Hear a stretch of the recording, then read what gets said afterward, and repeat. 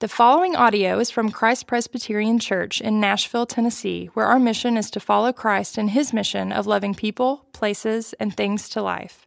For more information about Christ Presbyterian Church, please visit christpres.org. Until I tell you, for Herod is about to search for the child to destroy him. And they rose and took the child and his mother by night and departed to Egypt and remained there until the death of Herod. This was to fulfill what the Lord had spoken by the prophet, "Out of Egypt I called my son." Then Herod, when he saw that he'd been tricked by the wise men, became furious, and he sent and killed all the male children in Bethlehem and in all that region who were 2 years old or under, according to the time that he had ascertained from the wise men. Then was fulfilled what was spoken by the prophet Jeremiah. A voice was heard in Ramah, weeping and loud lamentation, Rachel weeping for her children. She refused to be comforted because they are no more. But when Herod died, behold, an angel of the Lord appeared in a dream to Joseph in Egypt, saying, "Rise, take the child and his mother, and go to the land of Israel, for those who sought the child's life are dead." And he rose and took the child and his mother and went to the land of Israel. But when he heard that Archelaus was reigning over Judea in place of his father Herod, he was afraid to go there, and being warned in a dream, he withdrew to the district of Galilee. And he went and lived in a city called Nazareth, so that what was spoken by the prophets might be fulfilled, that he would be called a Nazarene. This is the word of the Lord. Praise be to Christ.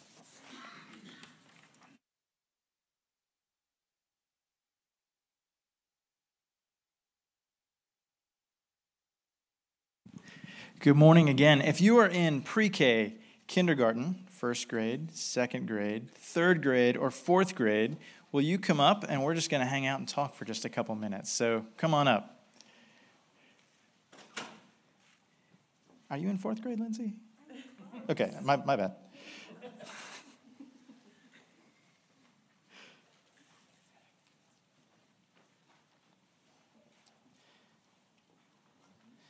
I'm going to start my timer here because if I go over, I'm going to hear about it from my boss. So, you know. All right, how many days is it until Christmas? Who knows? Yes, ma'am. 2 days? All right. I want to know what your favorite thing about Christmas is, whether it's Christmas cookies or wrapping gifts or Christmas cookies or, I don't know, maybe decorating a tree or maybe Christmas cookies. I don't know. What are your favorite things? Celebrating Jesus' birthday. Good. Yes, ma'am.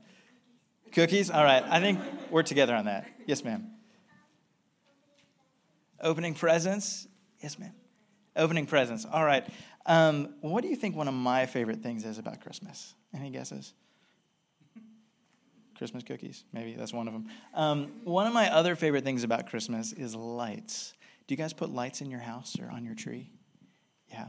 I love Christmas lights.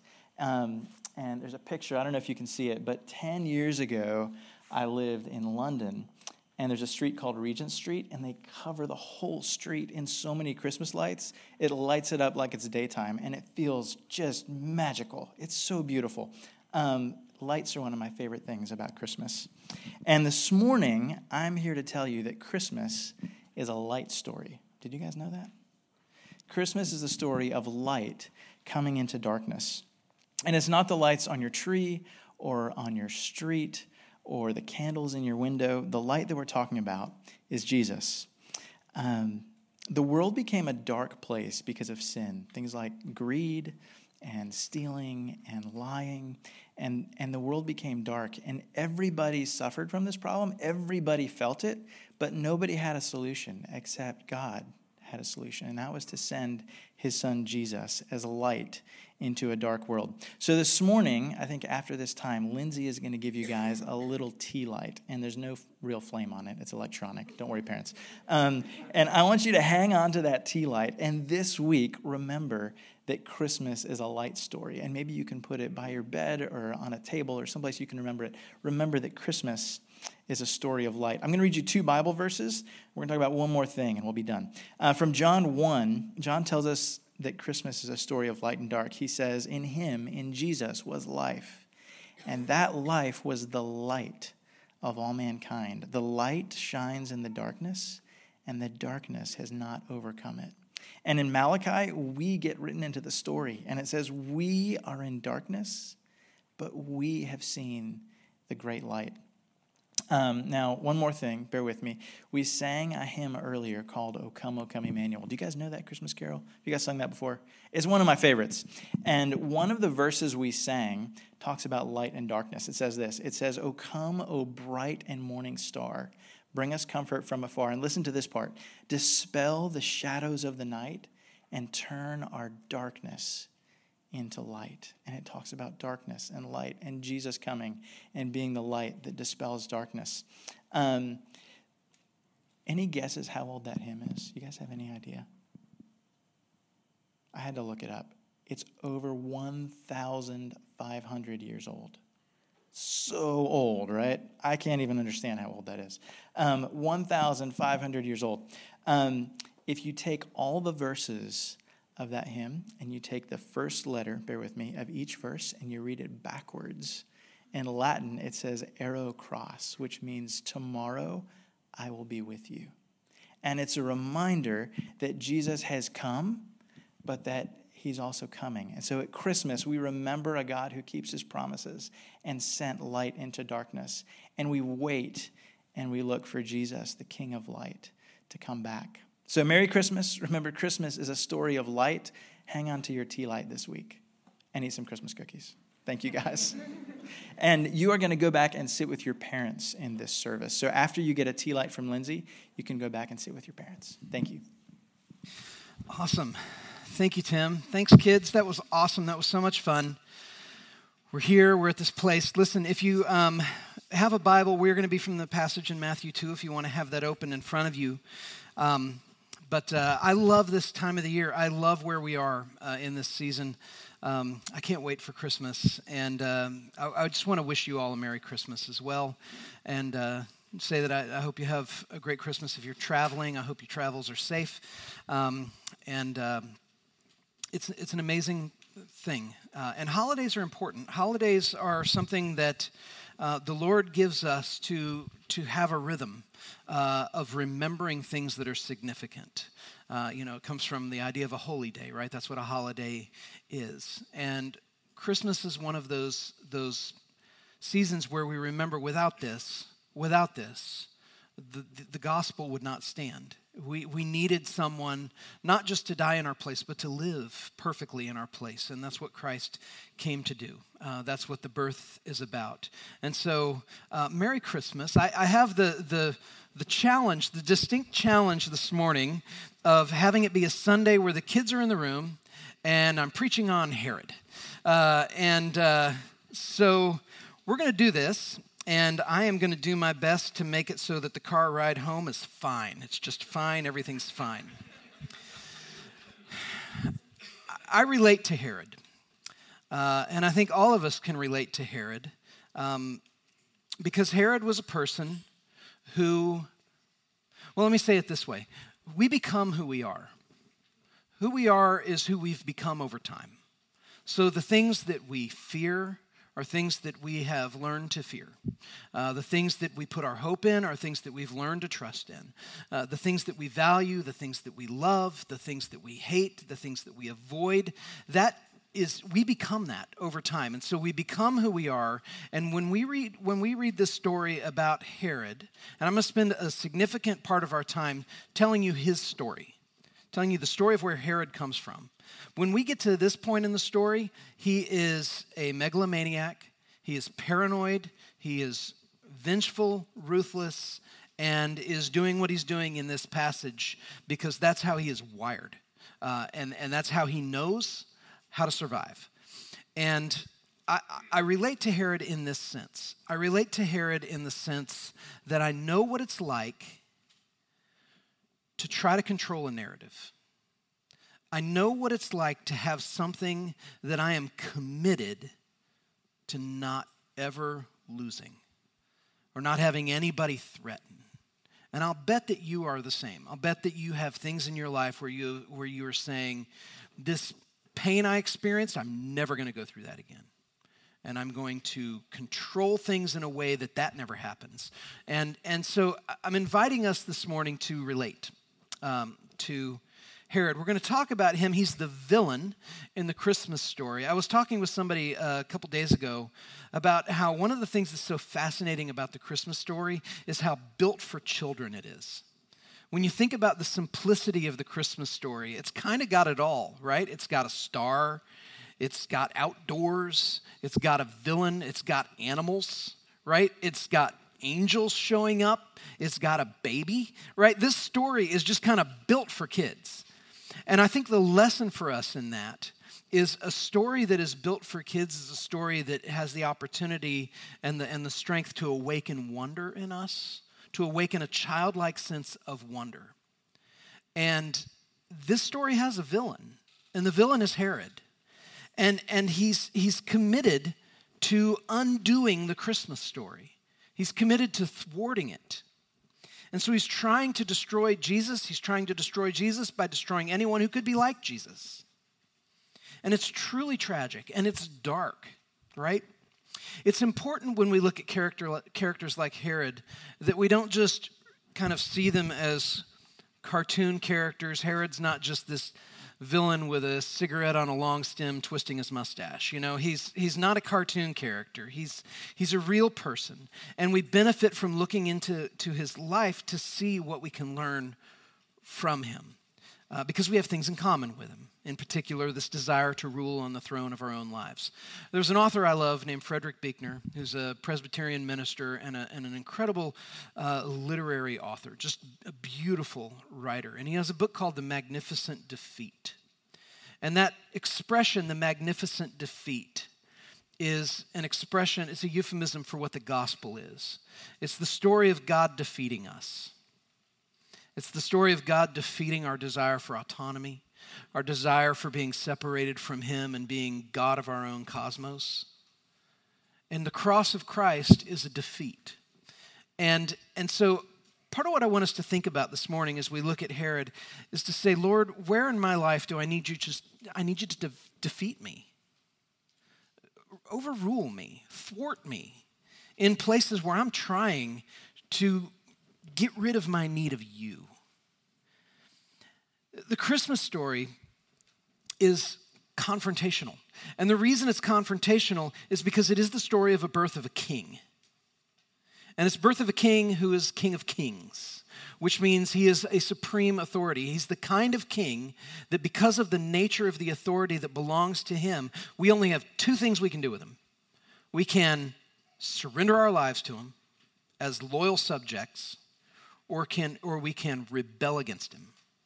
But those are the only two options that we have. And Herod seemed to understand that. He seemed to understand that the world would not be big enough for two kings. And so he was committed to undoing it. And so the Christmas story is confrontational because it's this birth of a king who claims authority over all creation, which means it's the story of a king we all must submit to or reject. And so I want to tell you Herod's story. I've spent time researching this story and studying this character, and it's a fascinating thing. And so I'm gonna just read to you my notes. I'll try to do it in a way that doesn't sound like I'm reading, but here we go. I'm going to tell you his story. It's set in the Roman Empire, and we're going to go all the way back, not too far back, but we're going to go back to March 15th, 44 BC. Okay? On March 15th, 44 BC, Julius Caesar is in power. And when Julius Caesar arrived for a Senate meeting on that day, there was another senator whose name was Tullius Cimber. And Tullius Cimber approached Julius Caesar, and he was distraught. And he came to Caesar, and he was begging the emperor, please let my politically exiled brother return home without fear of retribution. I've got a brother who's in exile, let him come home. And don't kill him when he does. And others in that Senate started to crowd around the two men in support of Cimber. And Caesar was trying to wave him off and give space, but Cimber grabbed Caesar by the shoulders and he's pleading with the emperor for mercy. And it was during this commotion that another senator named Cassius gave the signal, and one of the others rushed at Caesar with a knife. And Caesar deflected the blow, but in the process of doing that, he saw just dagger after dagger after dagger coming at him. And they were coming at him hard and fast. And the last thing that Julius Caesar saw as he lay dying was his own Senate standing over him, which included his most trusted friend, Brutus. In that moment, though it wasn't formally pronounced, Caesar's power transferred from Caesar to Cassius, who led that insurrection. And there was a governor named Antipater of Idumea who, like the rest of Caesar's staff, now had to make a decision. And the decision was, where do my loyalties lie now? Do they lie with the assassin of my emperor or with somebody else? And he chose Cassius. Choosing loyalty to Cassius was a bit more complicated than just declaring it, because Cassius determined that given the high cost of feigned loyalty, which Caesar's death so graphically illustrated, that such an allegiance should be expensive enough that it would weed out pretenders. So if you want to be loyal to Cassius, he said it will cost you 700 talents. Now, for us to understand that money, 700 talents was a fortune that few cities, let alone individuals, could afford to pay. It was a lot of money. And so Antipater had to decide, how am I going to get 700 talents? He decided that he would do this through taxing the people he governed. And so he divided his region into 7 parts, and he assigned those parts to 7 of his most reliable men, and his son Herod was one of them. And Herod was responsible for the region of Galilee, and Galilee was tough. Galilee was a tough region to rule. It had become a haven for brigands, which are basically land pirates. And they were choking out trade. They were chasing away any sense of safety in the region. And so for Herod to gather his portion of Cassius's wage for his father, one thing he had to do is he had to bring Galilee under control, under his control. And so he had to put down the lawless. And that's what he did. He put down the lawless. Herod got what he wanted. And though he never totally eliminated his opposition, he proved to be a shrewd tactician among the Galileans. And both his father and Cassius recognized in young Herod the skills of a leader. One of the marks of Herod's leadership was his paranoia. The older he got, the less he trusted anybody, nobody. In fact, if you go over and you visit Israel, one of the things, and you tour around, one of the things that you will see regularly is yet another fortress that Herod built. And he did this, the reason he did this, he built all these different fortresses all around the city and all around the countryside, and he never let anybody know where he was, because the thinking was he wanted people to believe that he could be in any of them at any time. Because if people would believe he could be in any of them at any time, they would just have to assume he was in all of them all the time, right? And so this is what he did. He built these things, and he didn't trust anybody. He was mercilessly committed to sniffing out even the faintest hint of insurrection, even if it was only circumstantial, even if it was only rumor. He would sniff it out, and he would take action, and he usually found something when he started to look for it. Sometimes it was only in loose circumstantial evidence, but other times it was in assassination plots that were certainly already underway. But regardless, his retribution was always there, it was always swift, it was always fatal. And his reputation for being somebody who had a ruthless response to disloyalty was most evident in the growing list of wives and sons that he had put to death for conspiring against him. 2 things Herod learned by watching his father's political career underneath the Roman system was that loyalties could change in a heartbeat, and that daggers could easily be hidden in the folds of a robe. And so he came by his paranoia honestly. He was trying to hold a world together. and it was a world where he was in charge. And his paranoia most likely saved his life a couple of times, enough to convince him that I need to keep this going.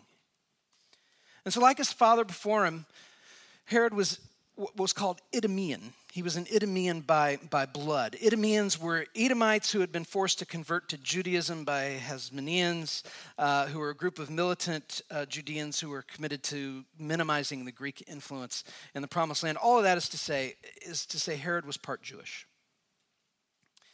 So he was part Jewish, and he took his Jewish heritage seriously. He observed certain ceremonial laws and customs, including keeping a kosher diet, which led one of his friends to observe that it was better to be Herod's pig than to be Herod's son. Still, as fickle as Herod appeared to those watching from a distance, there was a certain logic behind his volatility. Herod's family stood with their feet in two worlds, one in their inherited Judaism and the other in Roman politics. And for Herod, both of them required a tight grip and a watchful eye.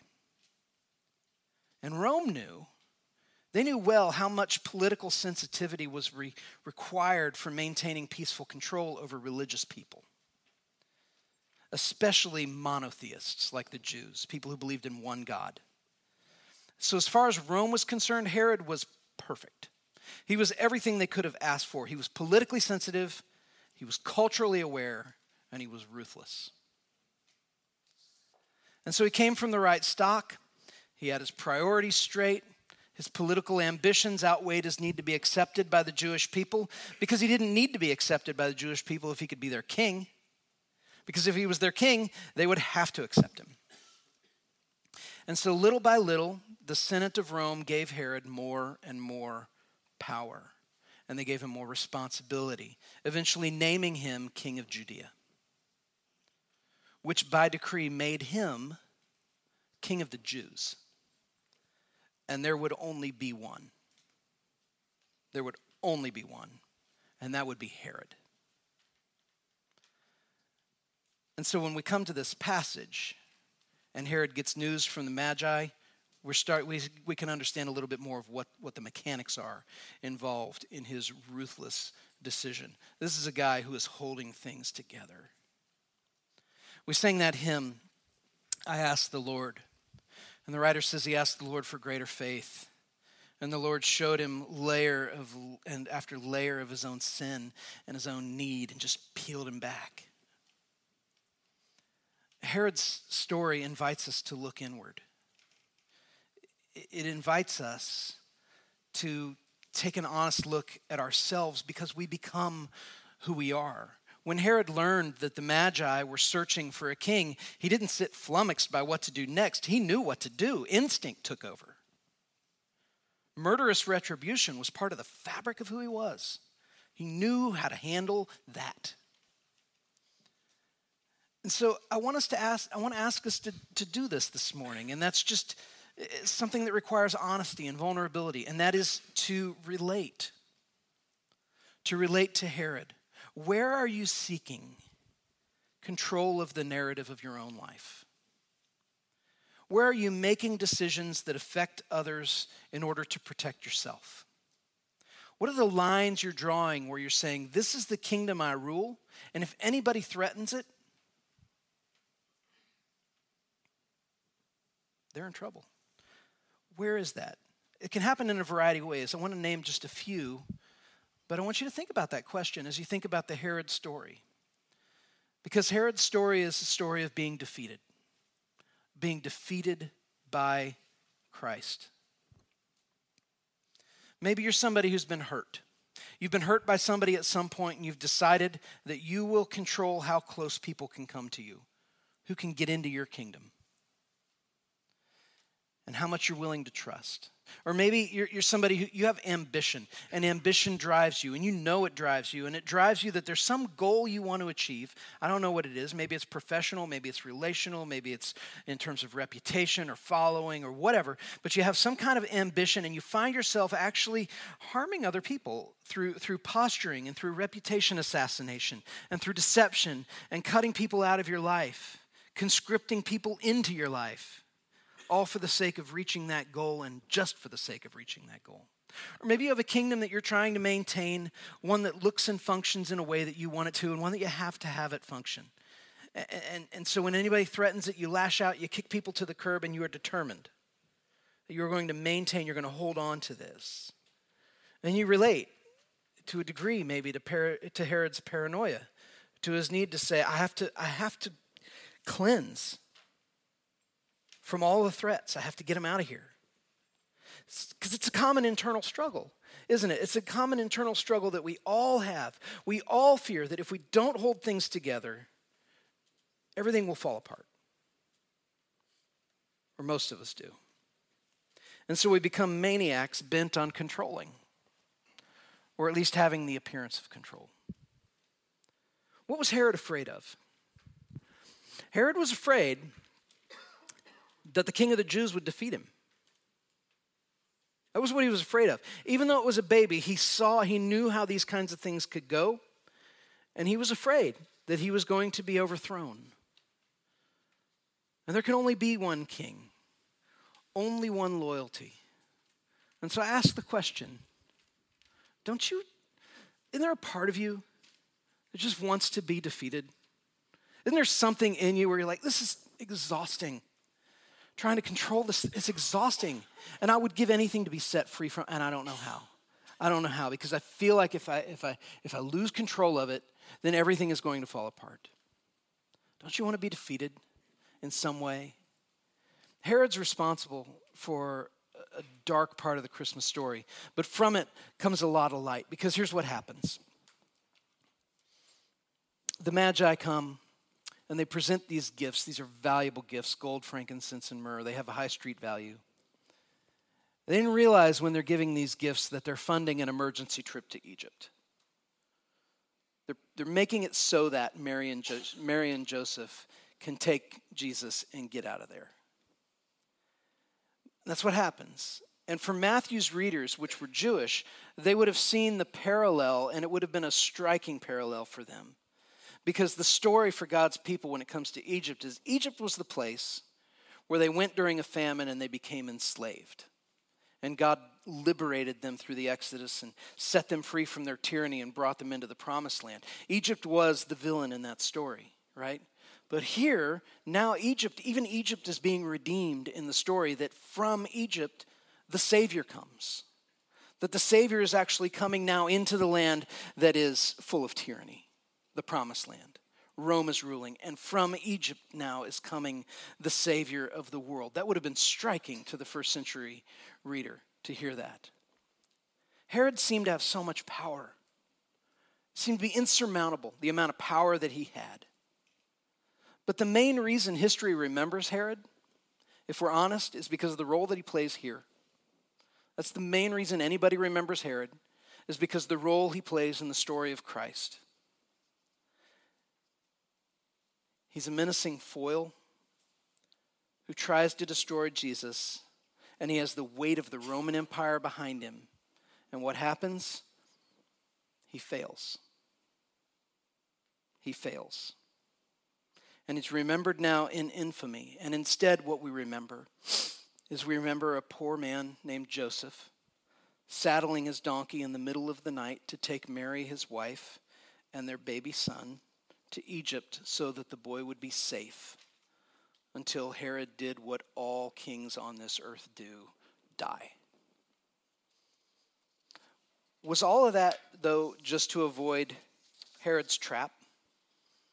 The going to Egypt and the coming back, was this all just about, well, we just need to keep the baby Jesus safe from him? No, there's more. All of this took place so that you and I would have a Savior. That's why this happened. That's why Christmas happens. That's why we remember this. That's why we celebrate this. This took place so that we would have a Savior. And our Savior was one who came not seeking a throne, but he came seeking a cross. And no one took his life from him, but he did lay it down. And he laid it down of his own accord. And it was a real life, a life born of a woman. And the truth of Christmas is that because of all this, we see and we know that God is fiercely committed to seeking and saving his people. And not even the Roman Empire at the height of its power could stop it. No power of hell, no scheme of man can ever pluck you from his hand. The only safe place then, the only refuge, the only lasting kingdom belongs to Christ. And he was born to call us home. Not as servants, not as slaves, but as brothers and sisters, as sons and daughters. And so at Christmas we celebrate the gift of a Savior. And it's a gift not even the Roman Empire in its prime could stop from happening. That's the gift of Christmas. It's the gift of Christ. To him be the glory. Pray with me. Father, thank you that in the story of Christmas we have this reminder through Herod that we're not talking about a fable. We're not talking about a made-up event that's just a parable to inspire us to be better people, to live our best life now, but that we have been given one who would be our king. And part of the way that he would rule over us would be to defeat us in our quest for autonomy. And Lord, that's something that we resist and we rebel against and we don't like and we struggle with. Help us to see that this is a good thing coming from your hand and to hold our lives with an open hand before you. Thank you for the power of the gospel, which transforms lives. Thank you for the way that the life and ministry of Jesus has transformed millions of people around the world as they've contemplated his birth and his death and his resurrection. We're grateful for your mercy and your grace and your kindness to your people. It's in your name, Jesus, we pray. Amen.